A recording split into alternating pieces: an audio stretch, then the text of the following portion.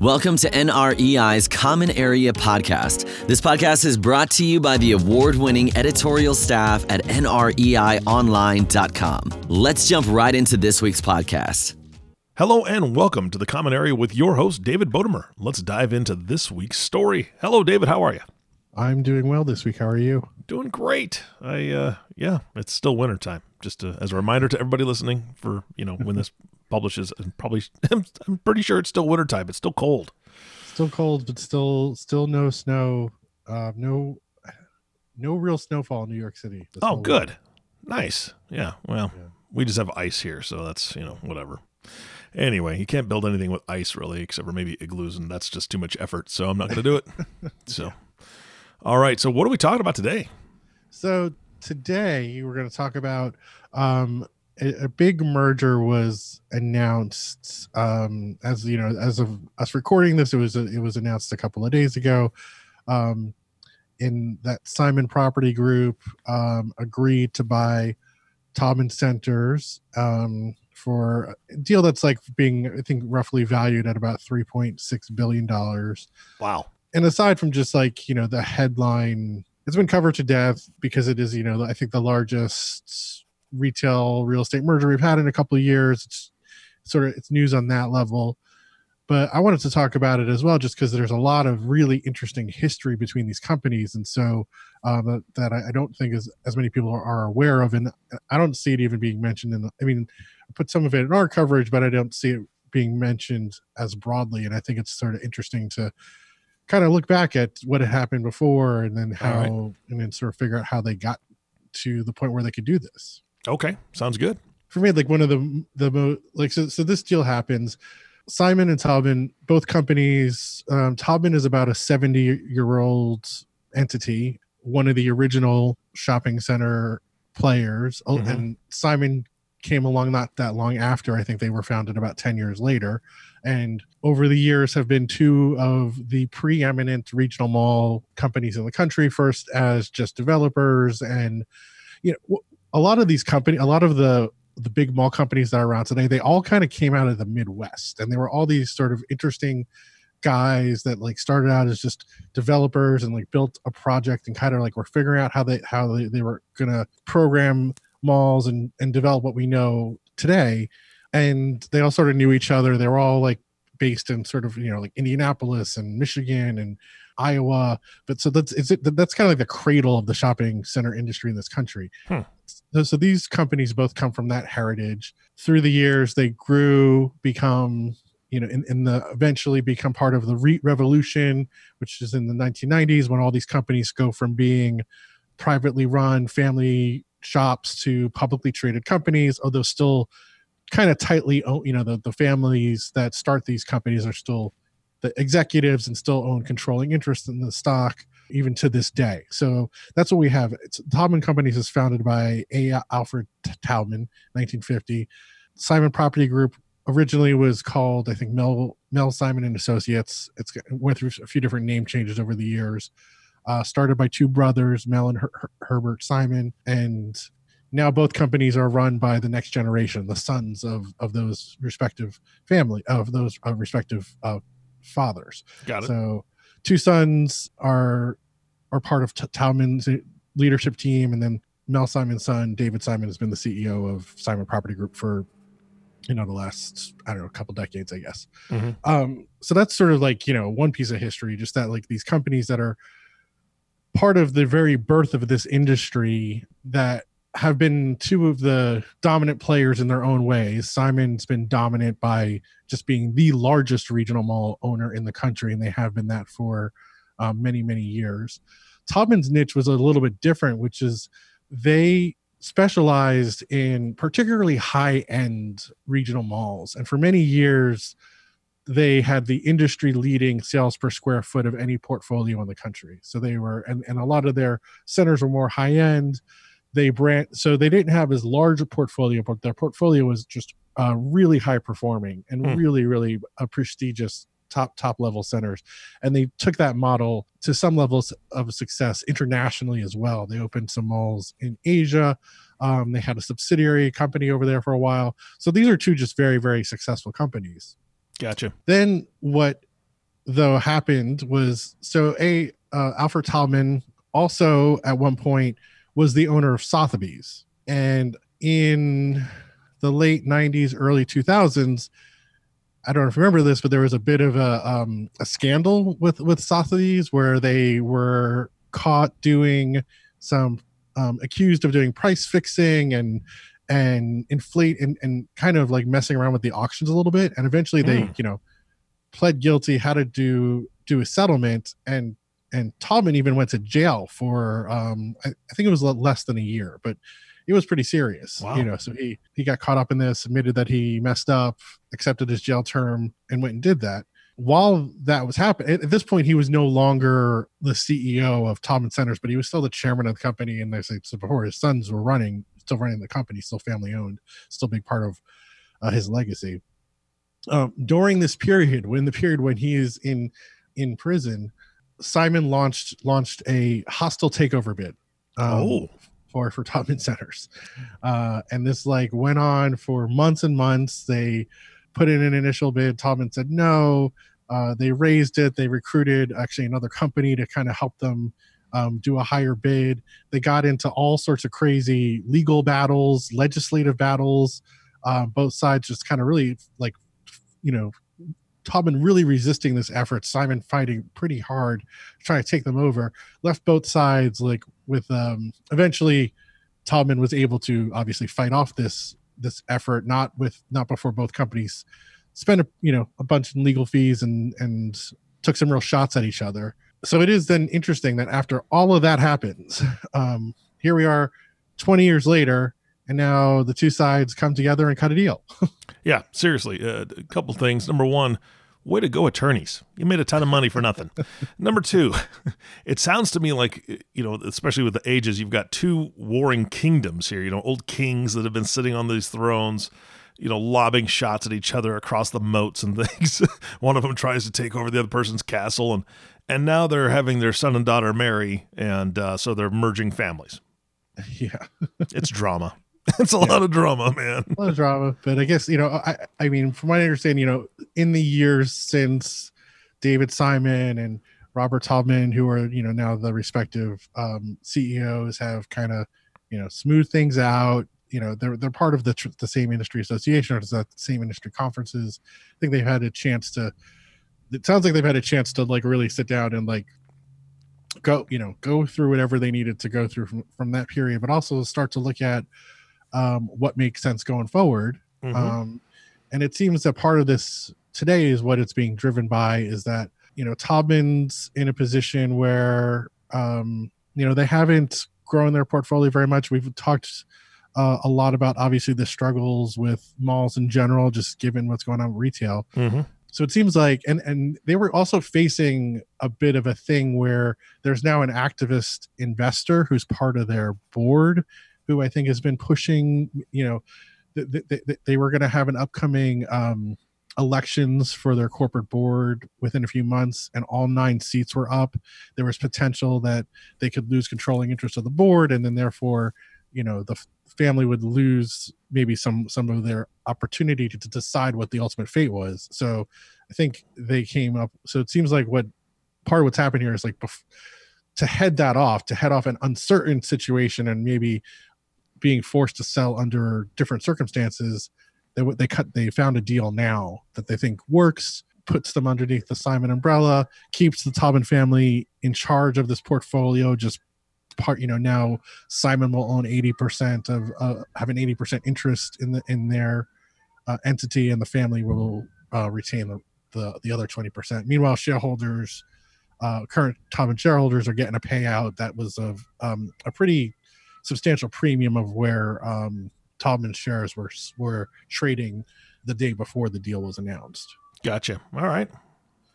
So, and I think also from Taubman's perspective, what it brings is Simon has just got a bigger platform. They are the dominant player, so it potentially just takes there's ways for them to, I think, maybe leverage their portfolio in a new way, given they'll have now the backing of the premier owner in the industry. Mm-hmm. Mm-hmm. And yeah, I guess now the the families will be one new family. Oh, and I'm sure they'll have Thanksgiving together, and Christmases or Hanukkahs or whatever's going on over there. I'm sure it's just peace, love, and harmony. Yeah. I'm really curious about that. How it's going to affect the quote unquote home office of both groups, right? I mean, what is has there been any word on what that looks like?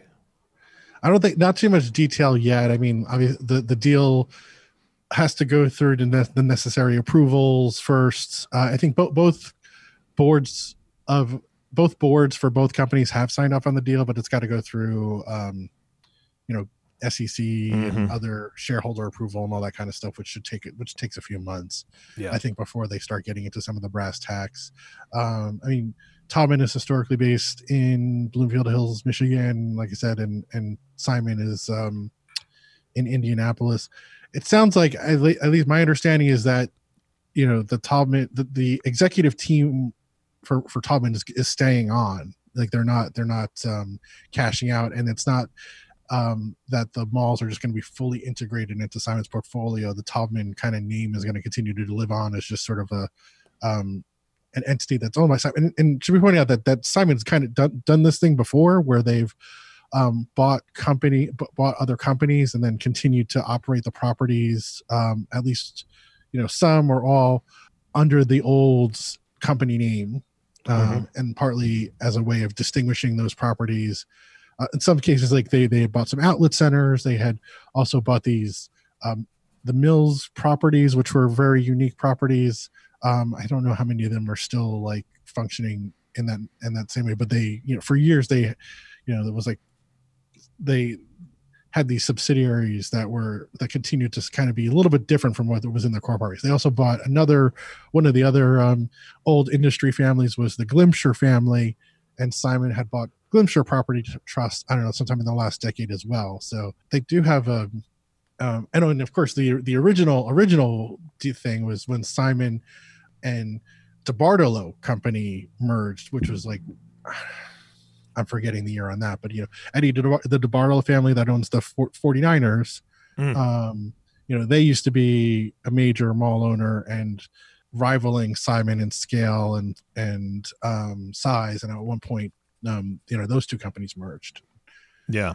So Simon's got a very long history of, they've developed and built their own properties, but they've also done a lot of their growing by buying up other companies and a handful of these other companies, which were part of that same like original class of like these old, like I was saying, like these Midwest guys in the 50s and 60s that were kind of, birthing this industry.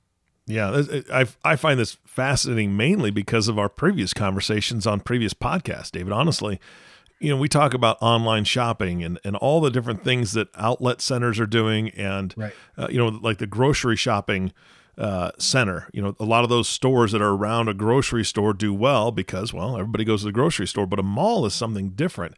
And we've spoken about malls before, so I'm really interested to see what happens here. Simon obviously knows something. They know how to run a business, which is good. But with this, the fact that I think Amazon starts dropping things on your doorstep using drones and things, I don't know how long it's going to be before a lot of these malls are shutting doors, unless they can all switch to that whole rent some yoga pants model that we were talking about in another podcast as well. I don't know. That's just weird. Yeah, well, and I mean, to Simon's credit, they've also been extremely aggressive and creative in trying to keep their property successful. In some cases, they've bought or invested in struggling retailers to keep them alive. So a few years ago, they basically, along with a couple other entities, bought Aeropostale when they were about to shut down, infused them with capital, and kept them going. And like, they're actually healthier, like there was going to be like 500 store closings that didn't happen because Simon got involved. And I think Aeropostale is in a much better place today. And now they're doing the same thing, trying to do the same thing with Forever 21, who was about to shut down all their stores. And instead Simon is part of the group that's coming in and trying to keep them going. They've also have, a number of things they've done on the mall level for programs and to facilitate to provide some services to the tenants to help them compete with online sales, or to allow people to do order online and pick up at the mall. Like, they're very aggressive, and it's partly because they are so well capitalized. I think I've seen them just describe themselves as being, they're not just a developer anymore, but they consider themselves part of the retail business and part of trying to help keep their tenants successful in this climate that you're talking about. Yeah. So I think that's part of, I think, also like what the potential benefit for Taubman is, because I don't think that they have developed these kind of services or capabilities to the level that Simon has, and now they can kind of capitalize on that. Yeah, absolutely. Well, I mean, that's good news for all the retail shops out there that are, still hoping that malls are going to be attractive in the next 5 to 10 years. So that's good. Yeah. And, and it's sort of one other tangent that what you said sparked to me is that, I always found Alfred Taubman such an interesting figure, partly because of just this history he had, but he also, he wrote a memoir that came out about 12, 13 years ago as well. Mm-hmm. Very interesting. It's called Threshold Resistance. And he was one of the guys that kind of came up with the idea, like what you're talking about, like the concept of taking a grocery store strip center and thinking about how you do the other inline tenants. He was the guy that helped do that for regional malls and really thought about, during the creation of these centers and figuring out how to do it, like how many anchor stores you should have and how far apart they should be and what stores made the most sense to put next to them. And he was just very involved with the initial success of programming regional malls. Obviously it's, a different proposition today, but that's part of what he was. He had a really great mind for retail.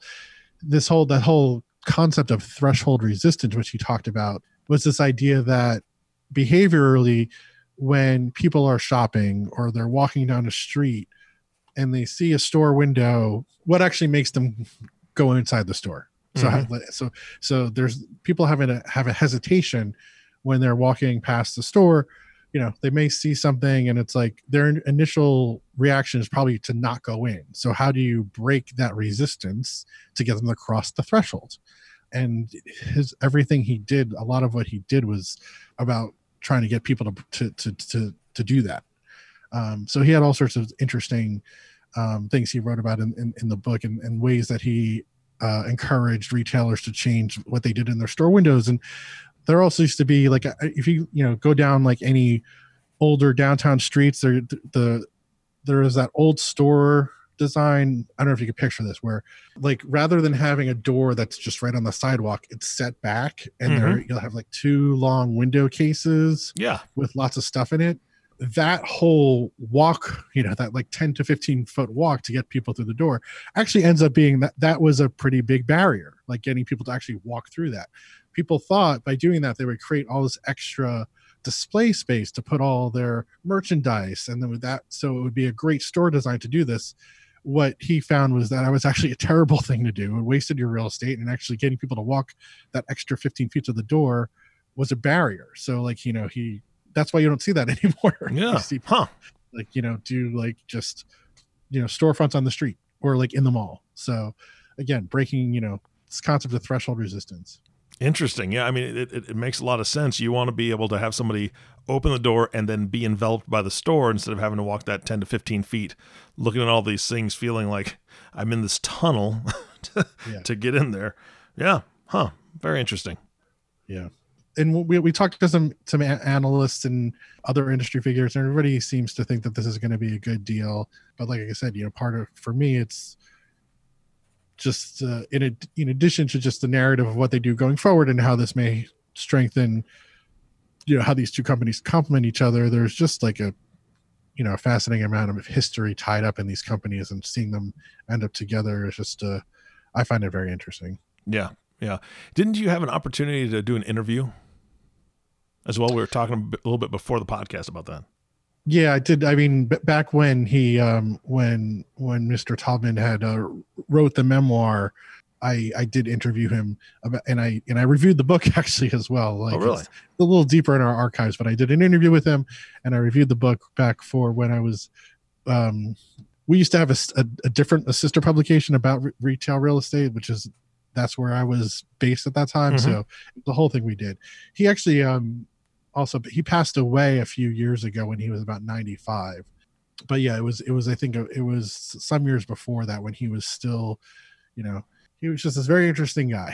That's cool. He had this little office in New York City. He ran a little holding company out of it. Like I said, he was kind of still the chairman of the board of Taubman Centers, but it was really being run by his two sons at that point. And he was just doing this other sort of investments, and he was out of Sotheby's at this point. But that was my chance to kind of to talk to him and find, and have him explain some of this stuff to me directly. Yeah, that's really cool that you're kind of coming full circle now with this and this story, and being able to lead the way with this and kind of keep an eye on the company and see how it's developed, over the 70 years or so it's been developing, but also since you had an opportunity to meet him in person and talk to him and interview him. That's great. Yeah. All right. Anything else we need to take away from this story? No, I think that covers it. All right. Well, good deal. I don't know how many other Mall families are out there, so I'm curious if Simon has other, There's still a few. I wonder. Actually, yeah, maybe not as many left. Like I was thinking, because there was also the Bucksbaums who founded General Growth Properties, but they're now out of the business, more or less. At least, their company, General Growth Properties, has been integrated into another company. There was James Rouse, who was another one of these leading early figures, and their company got bought years ago. So a lot of the families are now, or these traditional family companies, have been snapped up. There's probably a few others that I'm forgetting, but yeah. Well, it's kind of like the the game Monopoly. They're getting their hands on all of it. Park Place is next, baby. Yeah, something like that. Boardwalk, Park Place, somewhere in there. All right, David. Well, I thank you for your time. I think this was a great podcast. I learned a ton, and I loved it. So if somebody wants to read the entire article, where do they get it? Yeah, it's nreionline.com. We have an analysis piece about this deal, and I put in, and there are some links in there to these older pieces that from 15 years ago about the coverage of we had at the time of the hostile takeover efforts, and my interview with Mr. Taubman. Great. All right. I'll look forward to it. Thanks again, David. And thank you all for listening to the Common Area Podcast with David Bodemer. If you have not subscribed to the podcast yet, please click the subscribe now button below. This way, when David comes out with a new podcast, it'll show up directly on your listening device. This makes it much easier to share these podcasts with your colleagues. Again, thanks for listening today. For everyone at NREI, this is Eric Johnson inviting you back in 2 weeks for all the stories that matter to you. We'll talk to you soon. Thank you for listening to the Common Area Podcast. Click the subscribe button below to be notified when new episodes become available. The information covered and posted represents the views and opinions of the guests and does not necessarily represent the views or opinions of NREI or Informa. The content has been made available for information and educational purposes only.